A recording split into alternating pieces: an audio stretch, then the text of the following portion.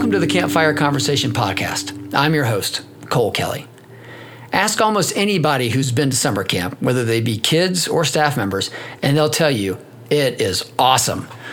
They will also tell you through their words, but mostly through their actions, that they learn a ton while there too. As a longtime camp director, youth sport coach, and father to 3 growing young men, I know the lessons that we learn at camp can be hugely beneficial for all of us back home in the real world. So, each week, I'll spend some time around the digital campfire talking with professionals from inside and around the summer camp world.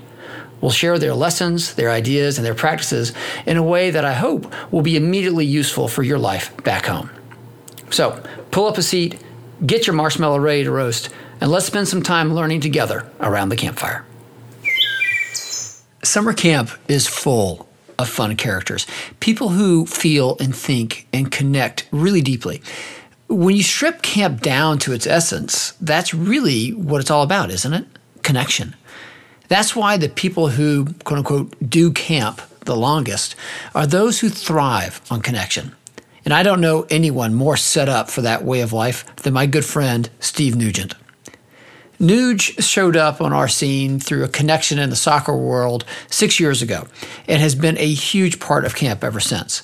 A former youth soccer coach, summer camp assistant director, NCAA Division I head coach, and full-time dad, Nuge has thought a lot about how to bring the best out in people around him.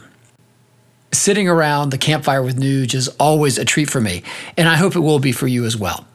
Please enjoy this campfire conversation about bringing out the best in ourselves and our kids with my good friend, Steve Nugent.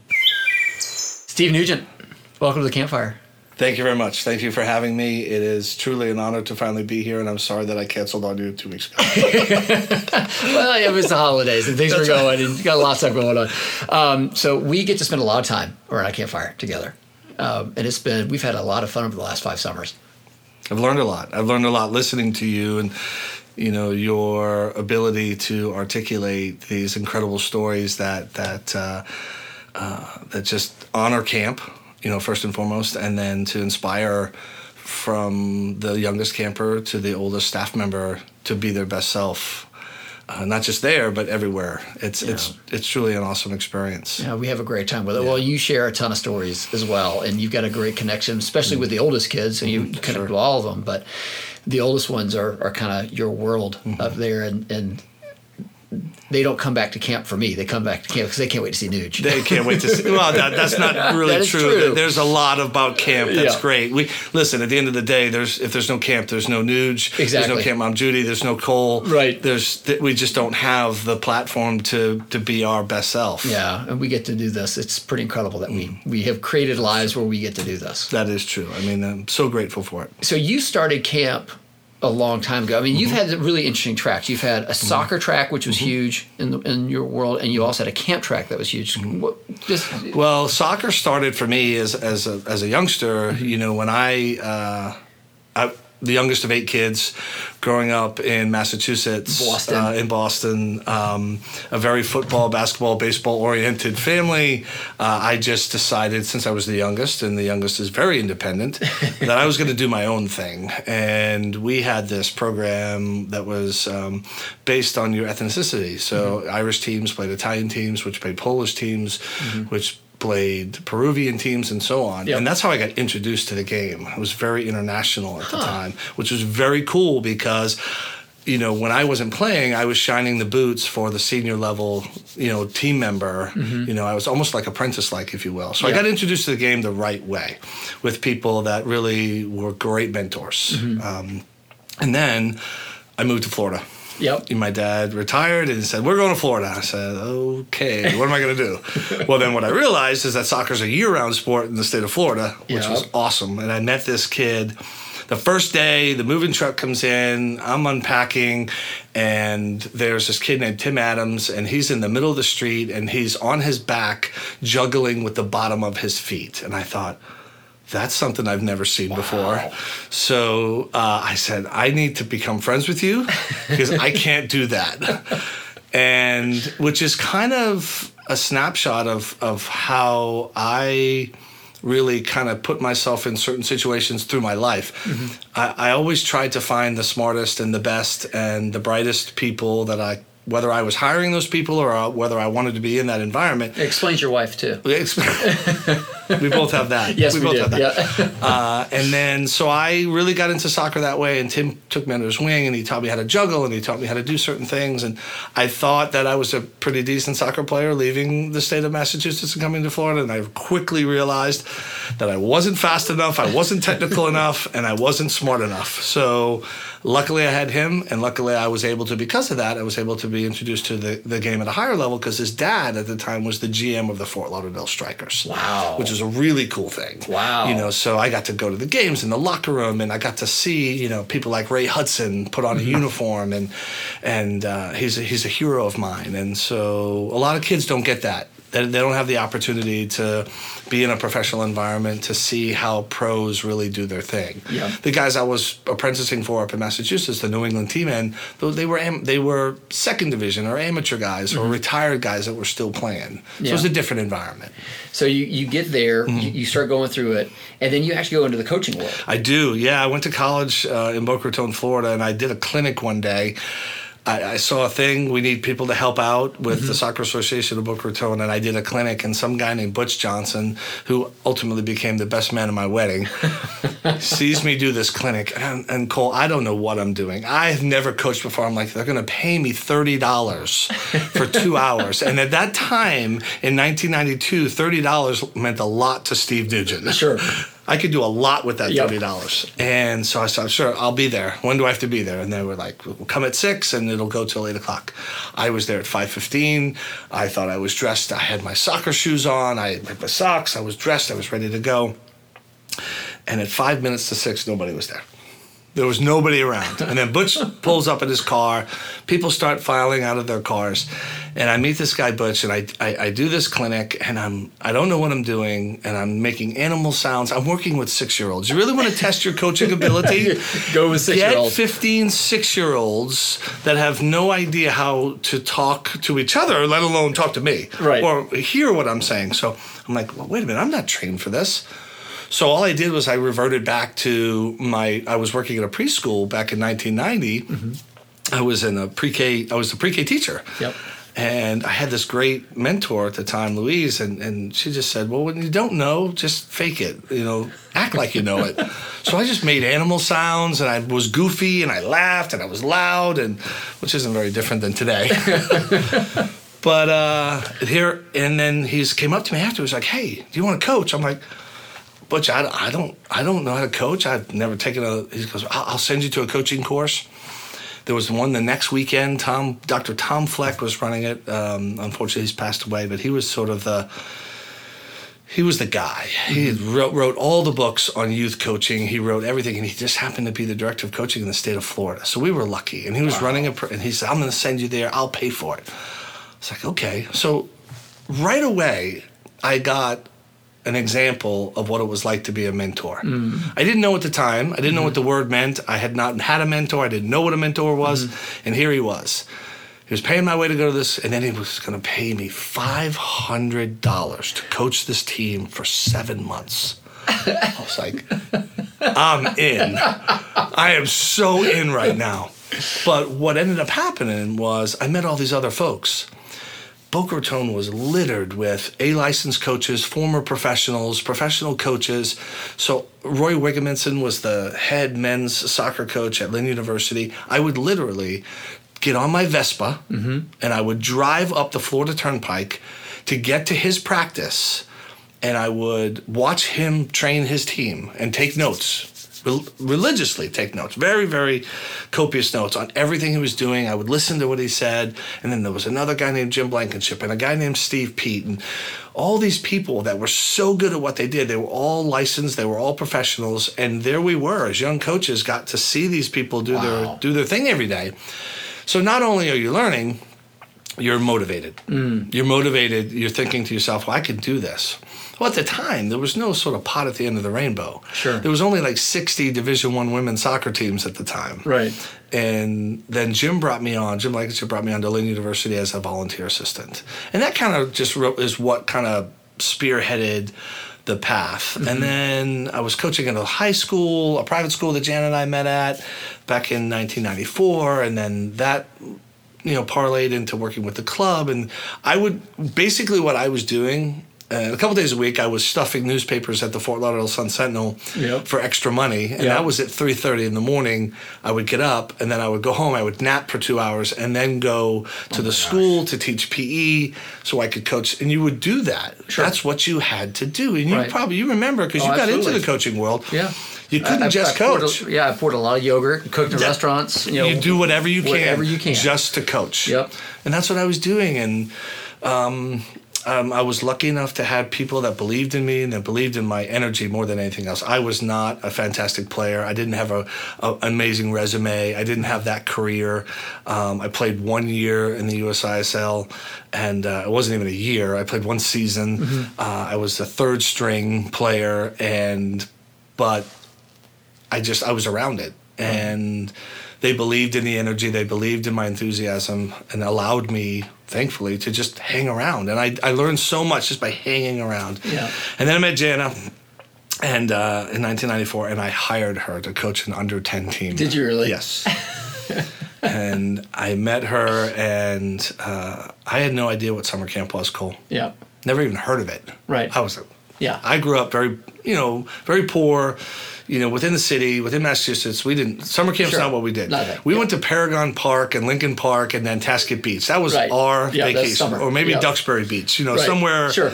And that was it for us. And then we... but now she had come up through camp. She did. When she was 7... In 1979, her mom put her on a plane in Miami to Boston. Oh my God. Direct with a bunch of other little 7-year-olds, and went to 8 weeks at Matoka in Maine. Back then, one phone call. Yeah, for the 7 weeks. For the entire time. Yep. Letters. Yep. One visiting day. True separation. True separation. Yep. But she was 7. Now, her brother Eric was 9 or 10, and he was across the lake at Camp Manitou for boys, and he had gone the year before. Yeah. So, and then, of course, camp and her, they were best friends. Sure. She loved camp, everything about camp. She told me what she was doing, and then we started dating, and then around April, I hadn't heard about camp. I knew. Well, I shouldn't say that. She told me I went to this camp, and then April she said, "Well, hey, so in June I'm leaving to go to." I'm like, "What? You're going to what? You're going where? For how long?" She's like, "Yeah. You want to come?" I was like, I have soccer. Excuse me. And there's that great shirt that came out in the mid 2000s. And on the front it said, "I can't." And on the back it said, "Because I have soccer." Yeah. And I actually owned one for a long time. Really? Yes, nice. I did. Yes, I did. Because that was my answer to, I can't, I have soccer. Yep. I can't, I have soccer. And if you lived in Florida or if you lived in California or places where you could play year-round, people used to say that. "No, I can't, I have soccer." Yep. And so I didn't go that first year, but I visited. I went up and back. And ultimately we got engaged on Cadillac Mountain in Arcadia National Park. Oh, wow. We were at Bar Harbor. We went candlepin bowling, and we had ice cream, and we stayed at a bed and breakfast, and here we were getting engaged on the top of Cadillac Mountain with the sunset, and it just seemed right. So when we came home after that summer, Mike Nathanson, who was the owner-director, and Paula, his wife, asked if we would get involved as the assistant directors. And I would have a role, Jana would have a role, and Jana was so good at working with young campers, new campers, homesick campers. So she was the head counselor for many years. Sure. And so she became the assistant director responsible for that, responsible for training the staff. And then that summer, Mike went to Jana and said, Rachel, their daughter, does not want to get involved. She doesn't want to own camp. They had handpicked Jana and said, "You're the person that we want to do this. You're the person that we know will take Matoka and all of its traditions and honor them and take this into the next phase of whatever life is for Matoka." And we said, we're all over it. And then a couple personal decisions later, and then we decide not to buy it. we have to walk away. Yeah. And that personal decision, and it says a lot about my wife. I said I want to coach soccer in college. Oh, yep. And she said, okay, let's follow your passion. Yep. And to this day, I'm incredibly thankful for her, for always being that supportive partner. But I do have a little bit of regret. I'd be lying to you if I didn't say I have a little bit of regret. Yeah. But then I think about all the things that I've done since then and all the people that I've met and all the experiences that I have, and I can't say that I truly, because there are people that have true regret, you know, in decisions they've made. But I've been able to come full circle because here I am now. Yeah, back at camp. And I'm back at camp. And so we didn't buy it. And another lovely couple, Leslie, who Jana was her counselor. Come on. Another family whose mom had gone to Matoka. Oh, my gosh. Yeah, and she had been a former college league captain. So at the end of the day, it's in great hands. Yeah. I went to go coach in college. Jana went to law school. Yep. And then we started having kids. Georgia was one of my stops. I knew Sue Baldwin, and I knew camp, and then we had Trevor, and we knew we were going to send him to camp, and then we signed him up, and then there was an athletic position, then here we are, Cole. Yeah. So I know I told you the story, but I love the story. So your first night at camp, it was the start of the second session. You come in as athletics director, and you got up on stage and put a pillow in your shirt. And danced around. I did. I was like, welcome to Camp Wacoyak. I did. This is Nuge. I did. And then you danced around. You know. And that night, I go into Trevor's bunk, because I go into all the little boys' bunks, say goodnight to him, and I'm just checking on Trevor because I'm a little worried. It's first time camp, away from mom, and he's got a couple tears in his eyes. And I said, all right, I want your two happies. I know you're sad, you're missing mom, but tell me your two happies today. And he got up, he started hugging himself and kind of rocking and laughing. He said, my dad up on stage with a pillow in his shirt. It was so funny. Yeah. And I thought, he's going to be fine. You know, and this was when I got introduced, by the way, to Get in the Llama. Yeah. Oh, that's okay. So no time to explain. Get in the llama. And that's exactly how it was said to me. And I'm like, I don't, what do you mean? Like, what does this mean? So here I was on stage in front of these hundreds of kids and these staff. And I thought, oh my God, they want me up here to look like this, to act like this. And it's okay. Totally okay. They're not making fun of me. Right. It's not a big goof. Yep. They're not figuring out that the silliest thing we could do to Steve Nugent the first day of camp. There's no hazing going on here. Right. Yeah, this is who we are. Everybody just does this. Yep. This is what they do. Yeah. And long story short, you know, I've been in the llama a few times. Yep. As you have seen me on stage, dressed in several different outfits and suits, and dancing and trying. I'm a horrible dancer, and I want to publicly apologize to the CITs of 2017 that I did not do that dance the way you wanted it, Harper Parr. I'm sorry. You had a great choreography, and I was just horrible at it. And we lost. Oh, man. Well, yeah, you lost it. The boys did a very good job. Yes, the boys did. That was yes, epic. Yes, Jeremy was really good for them.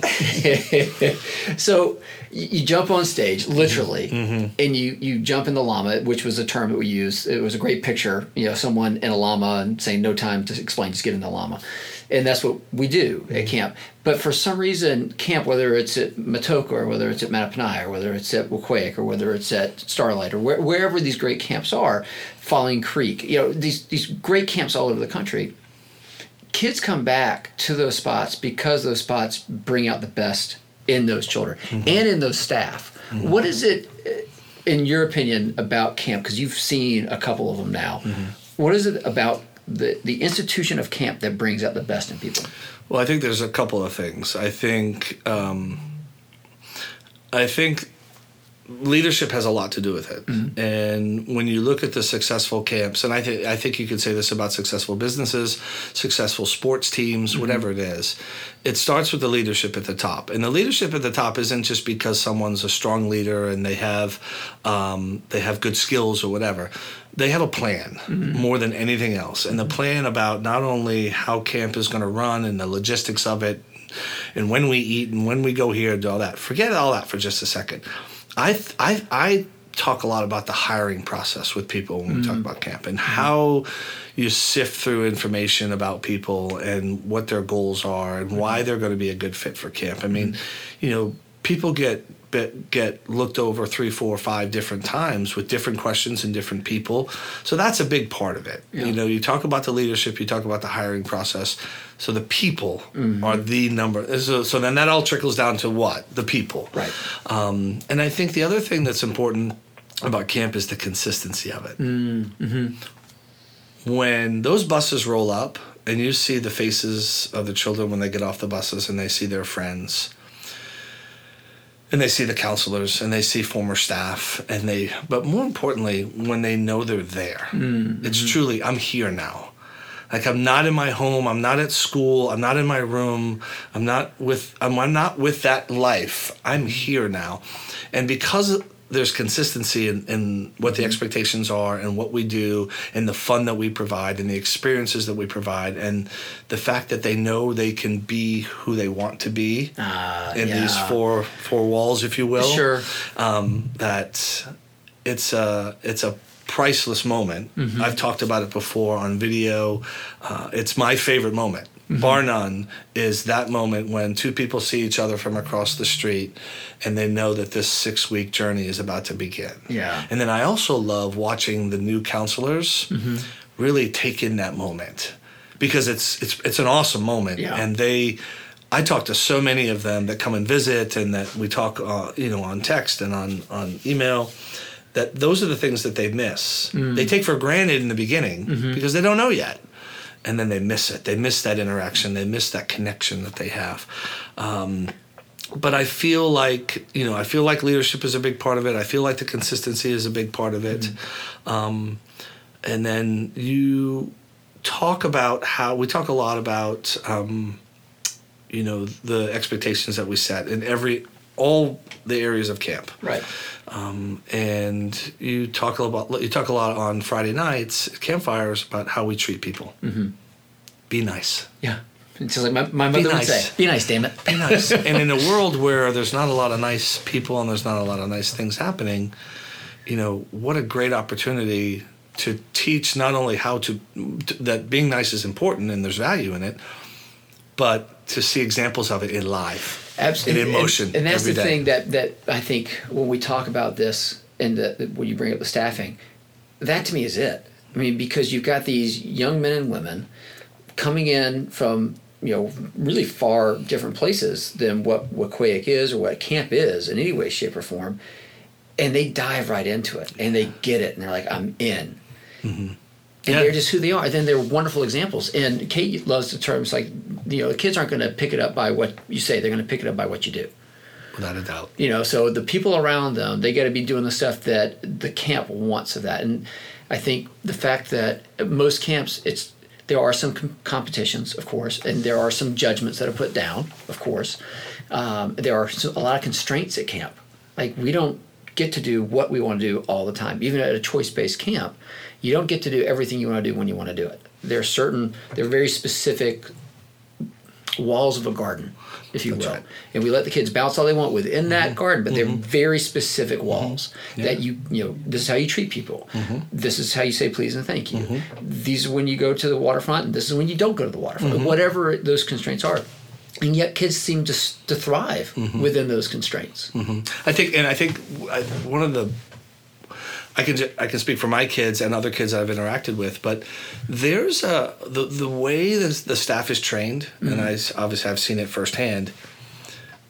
I think organically, the way they're trained and then the way they interact with the kids, they create a safety net for them to act appropriately and to act accordingly, if you will, in certain moments, but to express themselves too at the same time, and to venture off into things that they don't normally experience at home. Right. Where else in the world could you go and do all these things? There's so many things that my 3 boys do at camp that they don't do here in Athens because they don't have the place to do it. They don't have the time. School takes up so much of their time, their sports, the things that they have to do, where their priorities are. Then they go up to camp and they're playing a guitar Right. And they're building a website on and they're doing pottery and, paddling. They're paddling, you know. But I think the way the staff is trained, and that goes back to those things about leadership. I know I've seen. I love the way that our staff is trained. Because we're not talking about just the nuts and bolts of running a camp. It's so much more important to find out who you are and why you're going to be great. Yeah. Okay, and then and then to pound that home. You're great because, and then you're great because. Now look what you're going to be able to do for these kids when they get off the bus because you're great at this. Right. And I think it's twofold. I think, and again, it's organic in the sense that they find out what's great about them. They find out why they belong here, and they find out all these wonderful things about themselves. And then that just trickles down to every kid that they come in contact with. And it might be a kid in their bunk. It might be a kid in their activity. It might be a situation where it's kind of like the pick up the piece of paper mentality. Having a sense of stewardship at camp is really important for me. When you see something out of place, put it back in place kind of thing. But what I love is that, we train our staff to see things, and it might not be their kid, but they see somebody that needs a little bit of help, a little bit of assistance. They know what to do. It's not foreign to them. They're not afraid of it. Right. And just because it's not their kid doesn't mean they don't help. And I think that community mentality, that's truly a family. That's a village, if you will, that's helping us do, or helping you as the director, helping you do all these things that you talk about with these families when you're talking about coming to camp. Right. Because it's not easy to get somebody to say yes. I've been in that room. I know what it's like. It's not easy. There's so many questions. Right. And the staff just does a really good job of making sure that the priorities are met. Well, and it's funny, it makes me think of our CITs that we have coming this summer. And we just had a great experience in New York City where we had 200 kids show up for a bowling party. Right. And, it was me and Jerry as our full-time staff members there. And then it was our CITs, and thank goodness a couple of our great former staff members and hopefully future staff members, if you're listening to me, were there. But these amazing CITs showed up, and they just did it. And they welcomed people in, and they were treating other people the way we watch our counselors treat them. Isn't that an awesome example? It was You fantastic. must be so proud because all they're doing is they're modeling everything that's been expected of them in that environment at that moment. And we don't know what's happening at school or on their sports teams or in their churches or their synagogues or wherever. Right. But at that moment, it was about Camp Oquahic. And they turned it on the way you wanted them to. You didn't bring them all in. You didn't give them a 10-point bulletin piece of paper that said, do these things for me. But they just did it. Yeah. They knew how. Yeah. Well, I told them, you're going to be this spot, you're going to be this spot, you're going to be this spot. Make everybody feel like they're welcomed. See ya. And then I worked with the parents, and they worked with the kids, and it was just so cool. It was such a satisfying. And every camp director in the country would look at their CITs if they acted thusly. And that would probably be one of their proudest moments of the year. Well, Cole, we have good kids, too, at the same time. You've created a culture with the staff and with the leadership where those are the type of kids that want to come to Camp Oquahic. Yeah, it's worked out. It really has. Yeah, it's been great. So one of the things that we talk a lot about as dads, because you've got your 3 boys and I've got my 3 boys, and we've got amazing wives, to help us through all this stuff. Sure. We want to take some of that magic that we have at camp, and we want to bring it home, whether it be to our home itself, where we volunteer, where we coach, whatever it is. How do we as parents take what we know, which is a pretty unique knowledge set, and how do we bring it back home? Well, that's a really good question, and it's a tough one to answer because I've thought about it a lot. Because I think camp, so much of it happens organically. There's so many sets of eyes making sure that the train goes in the right direction. Yeah. When we come home, we go back to our lives and we we put our kids in different environments. They go to school, they go to church, they go on their sports teams, they have their social lives. So it all comes back to the home. But what I do, and I'll just speak for myself specifically, I go back to what we talk about all the time at camp. I talk about gratitude, I talk about attitude, and I talk about courage. And, it's kind of like coaching. You don't have to reinvent the wheel with soccer coaching. Sure. I mean, the pitch has got 4 quarters. Yeah. There's a goal on one side and a goal on the other. Stop the ball from going in that one and put it in there as many times as you can, but then cooperate amongst each other. Mm-hmm. There's so many parallels to raising children and sport. We see them all the time. Right. And I'm not, it's not to say that raising kids is a game, but the tactical aspects of coaching have a lot of parallels with the tactical aspects of parenting. Mm-hmm. And you want your players to succeed and fail on their own. You want to give them information, and then they take that information and they run with it, and they're on the field, and you're sitting back on game day and you're hoping that tactical information that you've given them is applied in that 90 minutes. Well, parenting is very similar. Yeah. So and by the way, a lot of parenting, if you're not imitating other people that do it right, then you're silly. You're not parenting the right way, because there are plenty of books that have been written, there are plenty of articles that have been written, and there are plenty of live examples of people that do it right. Yep. And you don't have to be the perfect parent, you just have to be good enough. Absolutely. Good enough for your kids. Right. The way, and they're going to teach you a lot about how to parent too at the same time if you pay attention. Right. And we were talking earlier before we got on air about treating our kids a little bit different, and why my 9-year-old is different than my 13-year-old, which is different than my 11-year-old. But I go back to that in the analogy that I was making there with sport and parenting, and why we don't have to reinvent the wheel, is because GAC is the foundation by which we're doing things at home too. Yeah. I just didn't know it until I came to camp. I knew what gratitude was. I knew what having a good attitude meant. I knew what having courage meant, and how you could apply it to doing things academically, doing things in sport, doing things in life. Listen, we just went to Costa Rica, for Christmas, for our annual trip as a family.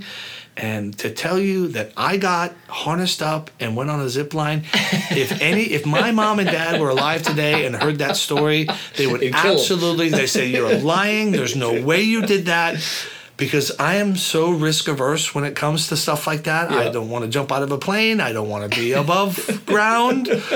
I officiated a wedding on a mountain in Washington in October, and they didn't tell me where we were going on purpose. Oh, my goodness. Because they didn't want me to back out. Yeah. And we climbed this pinnacle peak in Washington at Mount Rainier, and I was not ready for it, but I did it. And here I was on this zip line, and I was zipping all over the place. And I thought, oh, wait a minute, it's not about me right now. What about my kids? Because they were behind me. And I'm like, oh, my God, they're zipping all over the place right now. But here we were, with an opportunity to grow and to get out of the comfort zone. So I didn't know what I was doing, but my kids know I'm afraid of heights. Right. And then they saw me do what I did. And you know what happened at the end? All 3 of them came up to me, Cole, and they hugged me, and they said, Dad, I know that must have been really hard for you. Trevor, more than ever. He's like, I know that must have been hard for you, and I just want you to know I'm so proud of you. Oh, gosh. Because I just don't do well with heights. But here I was. And the first one, I was like, and I was screaming through the jungle. And you know what? That comes from, I used to tell people, and I still tell people to this day, because I will get compliments a lot about our kids and how they do things, right? And I firmly believe that as parents, a big part of our responsibility is the environments we put our kids in. Yes. We get to choose that. Yep. Choose wisely is what I would tell parents. They were always around teams. They was always around people that had to cooperate with each other, that worked well with each other, that supported each other, that had each other's back.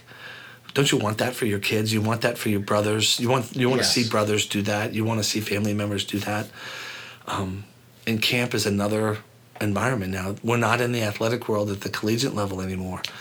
People ask me all the time, Steve, do you want to go back coaching? And I tell them, no, I really don't have any interest.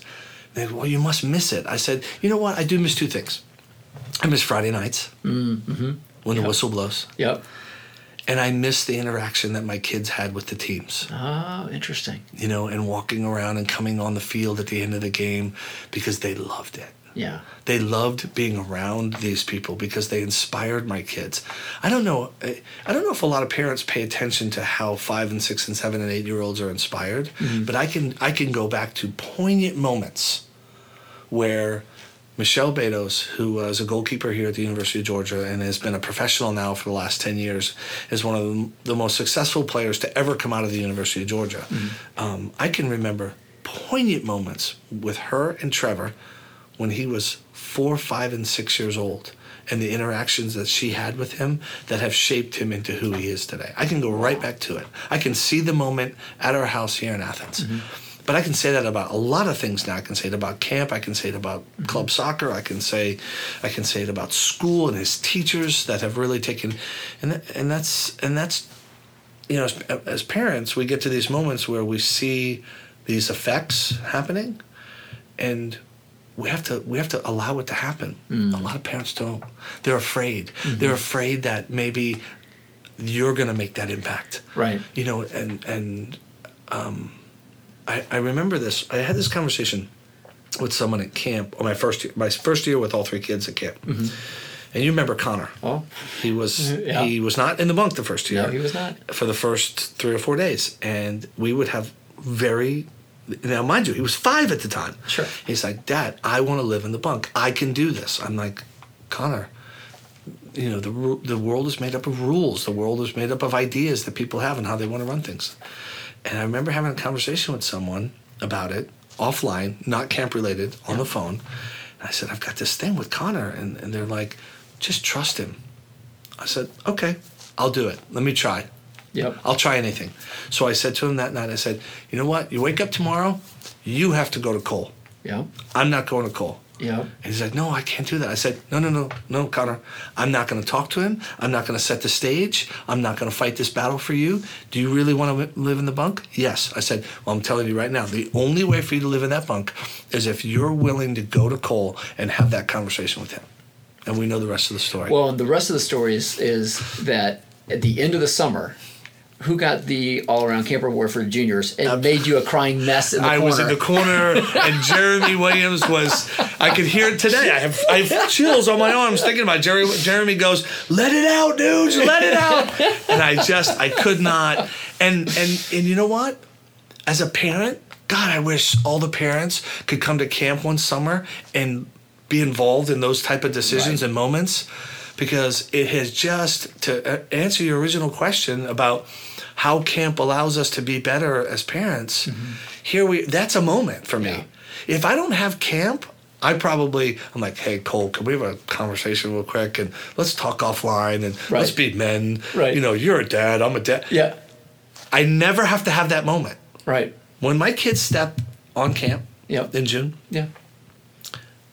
I never have to see them again until the night we leave. Right. And I know that everything that I want as a parent, everything, is taken care of because of how the staff is trained, what the expectations are, the safety that's involved in what we do, and that I know in those jammy situations where my kid might say the wrong thing, might act inappropriately, that it's going to be handled. And it's not me that has to do it. Right. It's camp. Camp. You know, this whole gratitude, attitude, and courage thing is real, man. It's real. It's alive. It's not just some acronym. I mean, it's alive in everything we do. We've had some trouble. When I say trouble, we had a couple situations this fall with a couple of my kids where they weren't being very grateful. You know, and a lot of times what do parents do in those situations? You're grounded. Right. Give me your phone. Right. You know, no Xbox. No, Sure. You know, they do things like that. I said, oh, no. You know, Jen and I do. We say, well, what would they say to you at camp if you did this? Huh. Is this being grateful? And Jana is, and she's so much better at it than me because my patience runs a little bit thin and I need to be better at it. I need to be better. But she's so good at taking, and then she just stabs him right in the heart with it. Like, are you being grateful right now? I mean, is that the attitude that we want to have? And then we it's very clear to our kids that the things that they do, it's a privilege. It's not a right. Right. Yeah. It's a privilege. Yep. And that's what camp is. Mm-hmm. It's a privilege. Mm-hmm. And so, yeah, they're going to say and they're going to make mistakes, and their frontal lobes are not totally developed. Not for a while. And we're going to ask, what were you thinking? And we know they weren't thinking. They weren't. And it's okay. And they're not perfect by any stretch of the imagination. But how awesome is it that we have that, as our sort of defense, if you will, sure. in those moments where we can teach from that platform. And a lot of people don't have that platform. Right. And I wish they did. Mm-hmm. I wish they could experience it. And yes, if they pick up a copy of the Wekiwake Lessons from Summer Camp, written by Cole Kelly, available on Amazon, by the way, because I bought 4 copies. And Cole was nice enough to, by the way, thank you for doing that and writing a note, because that's something that they'll have forever. Mm-hmm. It went right into their memory. Each one of them has a memory box that we've been collecting over the years, and it went in there, and it's just something that they'll have forever. But yes, if you get your hands on the Wekiwake Way, you can learn about some parenting opportunities as well. It's been fun. So, well, Nuge, buddy, as always, our conversations could last for many, many campfires. Yes, they could. But thanks, brother. I appreciate you being around the campfire with me. I appreciate you allowing me to be here. Awesome, buddy. I'm so happy Nuge was able to spend some time around the digital campfire with me. It's not as scenic a spot as we normally enjoy, but this will certainly do in a pinch. I've seen a shirt lately that says, "Direction determines destination." It's true, isn't it? Where we want to go, where we're aiming, that should have a huge influence on where we ultimately end up. If finding and living our best selves requires having a plan, having a clear purpose, that's a great start. At our camp, we talk a lot about, as you heard from Nuge, living gratefully, choosing your attitude, and building courage. That's what we focus on at our place. The next big piece is certainly the people. Collecting and supporting a bunch of great humans who not only agree with the purpose of your place, but also want to live it out on a moment-to-moment basis. That's the most important thing that we can do. And I'm not just talking about the staff for our summer camp. Finding the kids and the families who feel the same way is just as important. Finally, there must be a huge amount of acceptance and celebration of the individual. Though we're all share 99.5% of the same genetic structure, we're all also different, and wonderfully so. By celebrating those different gifts and interests, as well as our similarities, we can create an environment in which each person can flourish. You put all those pieces together back home or in a classroom or on a stage or in a sports arena or wherever you're working with kids or young adults, and you'll help to bring out the best in those from around you. Well, that's all for this evening. Thanks for taking the time to listen. If you found this conversation useful, I'd ask you to do a couple of things. First, please pass it along to a friend. The lessons of summer camp can be applied to so much in the other world, and our campfire circle is large enough for everyone to join in. Secondly, please leave a rating or a review on whichever podcast service you're using. More good reviews help these ideas spread. Until we speak again, do good and be good. Thanks again to our friends at Scope for sponsoring the Campfire Conversation podcast. SCOPE stands for Summer Camp Opportunities Promote Education. They provide children from underserved communities with life-changing opportunities through the experience of summer camp. SCOPE campers benefit from a positive, safe, and healthy environment led by excellent role models who give them the chance to develop their full potential. We both believe that summer camp reinforces what children learn in school and enhances overall academic learning. If you would like to help give some wonderful children a life-changing experience, I hope you'll join me in supporting SCOPE. You can find them online at scopeusa.org